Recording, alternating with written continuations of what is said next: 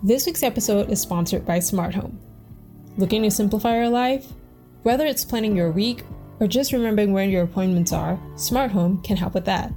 They provide everything from personal assistants like Google Home or Alexa to automated lighting systems and security cameras like Ring for your home. Their products are affordable, easy to program devices that communicate over your home's existing wiring and over radio frequency signals. That means that your appointments are always remembered and that your house is always safe. As a thank you for listening to our podcast, you can use the discount code NERD10, that's NERD10, at checkout for 10% off on their website smarthome.com. You can follow them at Smart Home on Instagram and at Smart Home Inc. on Twitter. Hey everyone, it's Bradley Crosby. You're about to listen to my interview on Pop Nerd Lounge. Welcome to Pop Nerd Lounge, a podcast for the creative soul. I'm your host, Steph Pham. Listener, we are back for Season 6. A huge thank you for allowing us to continue bringing these insightful chats with fellow artists. For today's conversation with a creative, I speak with Bradley Crosby. He's a Steadicam and camera operator, with his latest project being my favorite TV show, Zoey's Extraordinary Playlist. Yes, I get to geek out about Zoey's with him and even get some behind-the-scenes tidbits. We also talk about his journey into camera operating, and he delivers some helpful truths that will be useful for aspiring film industry professionals. Please give a warm welcome to my guest, Bradley Crosby.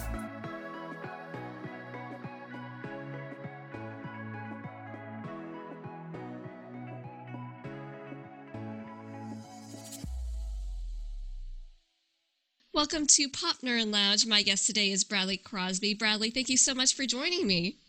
No problem. Do you remember an impactful moment early on that made you fall in love with storytelling? With storytelling? No, it's kind of something that sort of progressed through my career. There was no, beyond writing stories as a kid and coming up with stuff, but there was no actual point, I would say, that I fell in love with storytelling. It's just something we do. Out of all the different areas of film, what drew you into cinematography? It's the typical thing where I always had photography as a hobby as a child and growing up as a teenager, and I've got boxes and boxes and boxes of photos in my basement. I just enjoy sort of discovering found composition. And what was the bridge for you between studying camera work and cinematography and booking your first real industry job? Well, that goes way, way back. I started working in film 26 years ago, and I always had an interest in photography, so I started in the camera department, and I worked my way up from an apprentice to a second assistant to a first assistant and now to an operator. And like you mentioned, you had this impressive career that spans over 20 years. Do you have a favorite project that you've been able to be a part of? There's been a lot of them. I think in terms of things that were amazing to work on, the first Kick-Ass movie was a lot of fun to work on. An enjoyable experience, and I was a camera assistant for that. And then in terms of an operator, I really enjoyed working on Zoey's Extraordinary Playlist, just because of the challenge and the work environment and the people I was with. And in terms of for sort of cinematography type things, the Hannibal TV series was really good. And I also enjoyed, there's a Netflix series, a smaller Netflix series called Anne with an E. That's won a bunch of awards for cinematography, and it was, for me, it was a smaller job, but it was a real pleasure to work on. And I also there's another Netflix movie called Shimmer Lake that I worked with a cinematographer named Jaron Blaschke, who his last thing he just did was The Lighthouse, and that was a lot of fun to work on. Anything that, strives to be creative and do something different or interesting as opposed to just what I call vacuuming up the script, I really enjoy working on.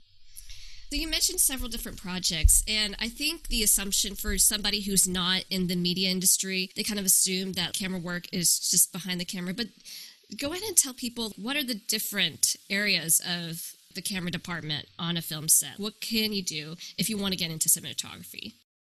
Well, there's a couple different ways to get into cinematography. And I have to clarify that I am not a cinematographer. I don't have any aspirations to be a cinematographer.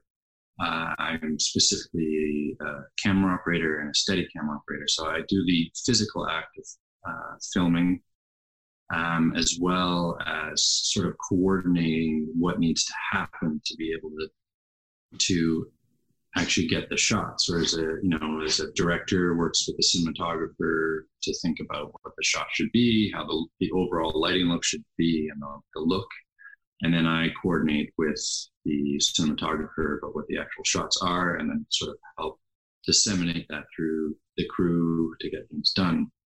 In terms of the camera department specifically, there's a lot of different levels to the camera department. The classic structure from top down would be cinematographer, then operator, then the first assistant, which is also known as the focus puller.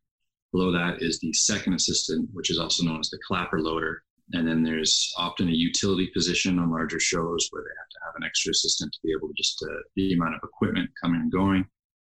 There is a trainee or an apprentice. That's pretty universal. Certain parts of the world, the dolly grip, the person that actually moves the camera around on his dolly, are included in the camera department. And there's also, they have different names depending on where you work, but there's the DIT or the DMT, which is a digital technician on the digital shows, which would be sort of coordinating the look of the show right there on set. So there's a guide to the final look of the show when it's done, or the footage. And if it's a film show, often you'll have a film loader, and that person spends a lot of the time in a dark room in a truck, loading and unloading film. And I spent 10 years doing that back in film days. Something that we're told that everyone needs in the media industry is a reel, and I've checked out your reel on your website. How does one choose what to include in your reel and how to make it pop for people to look at it? Well, specifically my reel was just for Steadicam work to show that I could do it. I put in shots that I felt told a bit of a story, that tried to show things that for those in the know were more difficult things to do. To say, I have a certain level of competency to be able to do this. But that reel now on my website is, I think it's got to be 4 or 5 years old. And the issue is that it's near impossible for even myself to get footage. It used to be able, once the show is released on broadcast, you can get you're able to get footage to put a reel together, and that's no longer the case. The footage is now, because of piracy and privacy in the streaming service, everything is so closely guarded, and it's a really tough thing to do, because when a production's going is when you need to get the footage, because as soon as you wrap shooting, there's no more production to be able to contact and say, I need footage. So it's the sort of thing you have to be able to, as you're shooting, get the footage, which now nobody's really willing to do. So it's one of these things I haven't really put together another reel. I don't have a lot of more current footage of stuff that I've done, and I have to rely a little bit more on my resume to be able to get it, and word of mouth, which is a big thing. We're going to transition into a different topic right now. As we're recording this, I'm not sure how times are going to change when this airs, but one of the things that a lot of people are dealing with is social distancing and quarantining thanks to the COVID-19 virus. And obviously, we've seen in the news that it's impacted the entertainment industry. Through your perspective, how has that kind of impacted production, and what can people learn from that? How we could help, possibly, if there is any way for us to help for people who are impacted by this in the entertainment industry? Well, I think as consumers, there's not a whole lot you can do, in terms of what I've heard from our industry. The writers are still writing, the producers are still planning, and everyone's waiting till the pandemic is in the rearview mirror, and hopefully they'll pull the trigger on a lot of things. And I'm sure by then, people will be looking forward to be able to watch new things they haven't seen before. Living in Toronto at the time, in 2003, I went through SARS, and in a matter of less than a week, everything shut down. You know, I was a camera assistant at the time, focus puller, and I was on a show, and we had done one scene, and they came in, they said, "Okay, that's it, everyone go home." And that was it. And that, I didn't work for 8.5 months. You know, and the whole thing, if there's anyone in our industry that's out there that's a younger member in the industry, is it really, this shows the importance of putting money away when you're working as a freelancer. You know, when we work in film, it's a decent wage. It's a good middle class wage, and it's very easy to, well, I'd like to get a newer car or a new computer, or maybe I'll get a bit more expensive apartment or take the bigger trips. And it's very important that you take a chunk of your wage every check and you put it aside, because these sort of black swan situations do occur, you know, between 9/11, SARS in Toronto, a writer's strike. There's so many things that occur. Now we have COVID that I think it's very important, at least for people in my industry, to consciously think about putting away what they can for the slow times. That's great advice. Something that I think a lot of young creatives don't think about is, as freelancers, we don't think about putting money away. We kind of just go by each day, and we don't really think about that in the long game, but we should, because like you said, these black swan things can pop up and we might not be prepared. So that's wonderful advice. We're going to talk about something that you brought up, and honestly, one of the reasons why I wanted to bring you on the show is Zoe's Extraordinary Playlist. You are the steady camera operator there. How did you become involved with Zoe's Extraordinary Playlist? Well, I did not do the pilot. The pilot was done a year before in Vancouver, and the show was taken over, sort of a showrunner, by a director named Adam Davidson, who I'd worked with before on a pilot for a show called Wisdom the Crowd, which was a short-lived Jeremy Piven series. And I got along really well with Adam. I really liked Adam. He had put my name in the hat, and I had a couple other jobs here in the Toronto area where I live, and this was to be shooting in Vancouver. And I spoke with Shasta Spahn, who's the cinematographer, and she offered me the job. And I looked at it, and I looked at what the content was, and you know, for something about it really enticed me. So I said, sure, you know, and I packed my bags up and left the family behind for a little bit. I have to say it was an extremely rewarding experience. It was really good. A huge difference between Zoe's with a lot of different other musical series is that the way that the musical numbers are shot, and which a lot of people who've done interviews on the show have spoken about. So most of them are minimal cuts and long takes. They're not very like music video style. They're very like in the moment. Can you take us behind the scenes a little bit of what that's like as the Steadicam operator making these kind of numbers happen? I have to say, I really enjoy the way they're done. I'm not having it over edited and letting the songs play out of themselves. And as an operator, that's always enticing to know that, you know, almost if you're doing a 1 or 100% of your work is going on the screen, it's not being intercut with other shots. I had the fortune of working with Mandy Moore, the choreographer, and she is incredibly talented. And her ability to think visually on top of the choreography, I was just so impressed. And being able to work with Mandy, I told Mandy this all the time, it's like I could finish up my career working with Mandy Moore. I absolutely adored working with her. She's a great human, and she's incredibly good at her job. And so we did, I think Mandy said we did roughly 60 songs over the course of the season, which is a lot. And she had them all choreographed and memorized, and often multiple version memorized to try to appease some of the directors. So generally for me, there was a few instances where I'd actually be able to go and see rehearsals.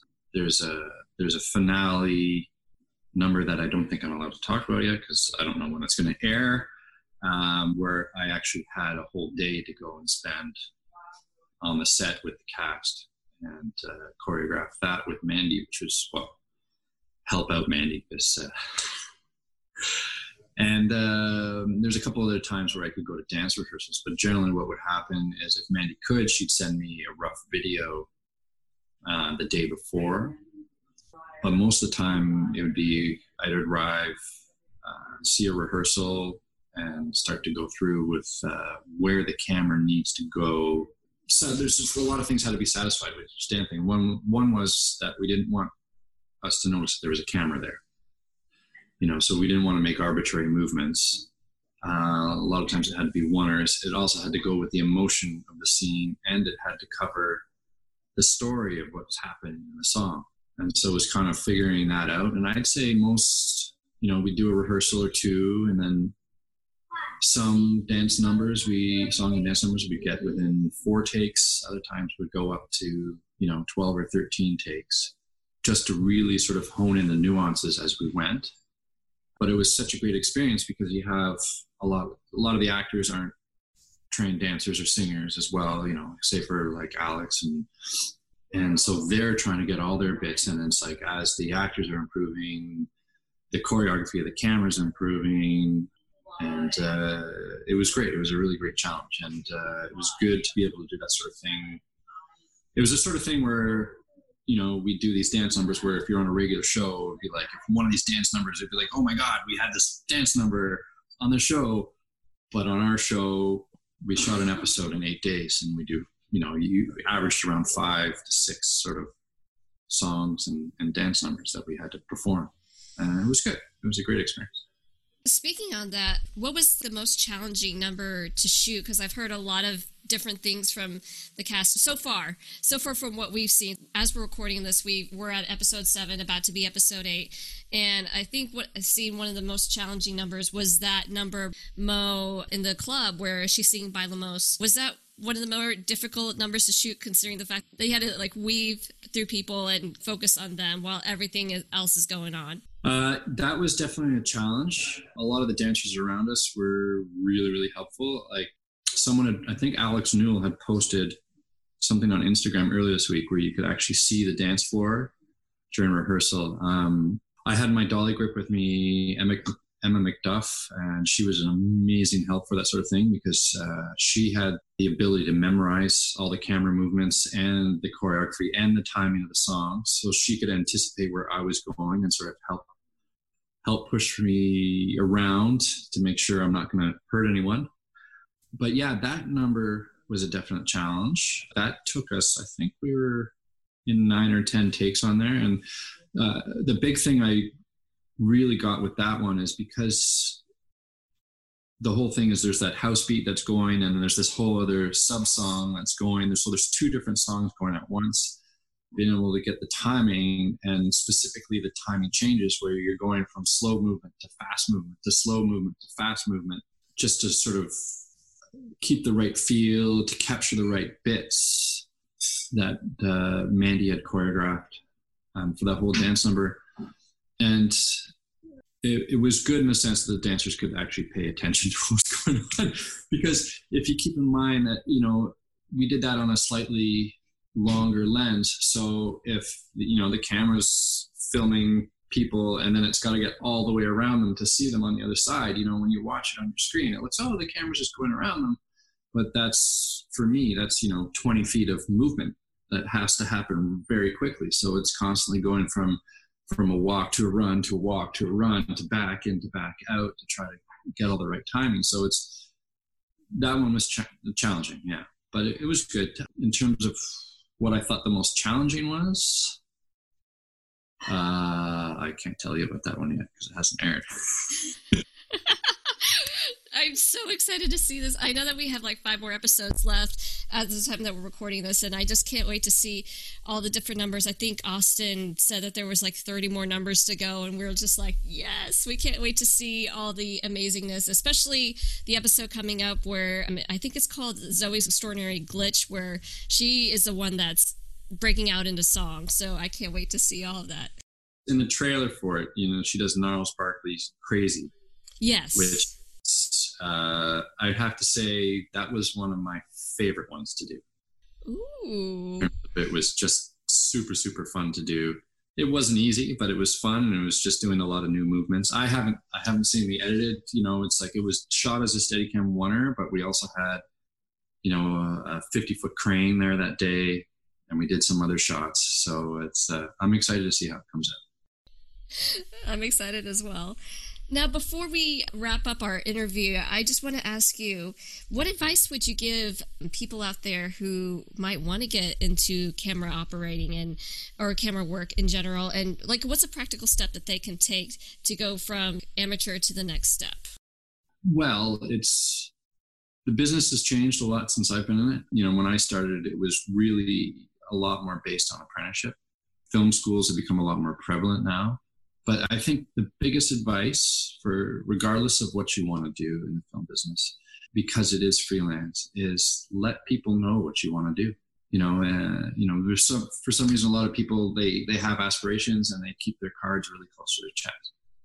But if you're a hard worker and people like you and you let people know what you want to do, I think people inherently are kind and will want to help others that they like. So if there's a younger person that I work with, a camera assistant, and say, well, I want to do this. I'm like, well, if you'd like to do Steadicam, let me know. And let's get the Steadicam on you. Let's try some practicing, see if you actually like doing it, And I think my advice would be to let people know what you like to do and let them help you.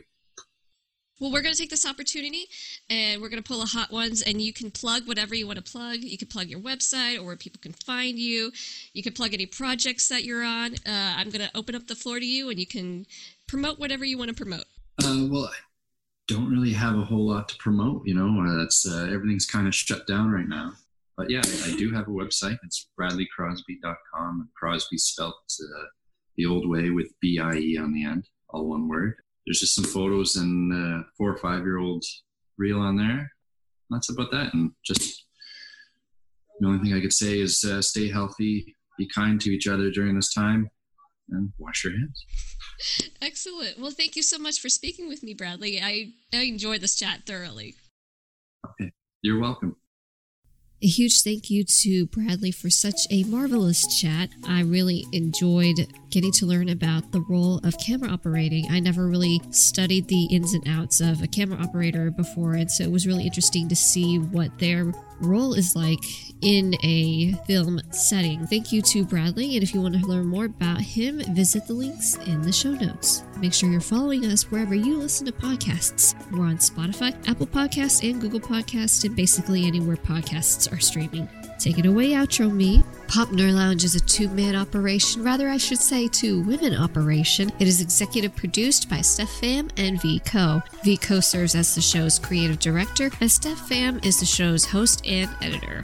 You can find us on social media at Popner Lounge. For an easy, convenient hub of everything Popner Lounge, visit our website, popnerlounge.com. That's it for this week. Tune in next time for another conversation with a fellow creative. I'm Steph Pham.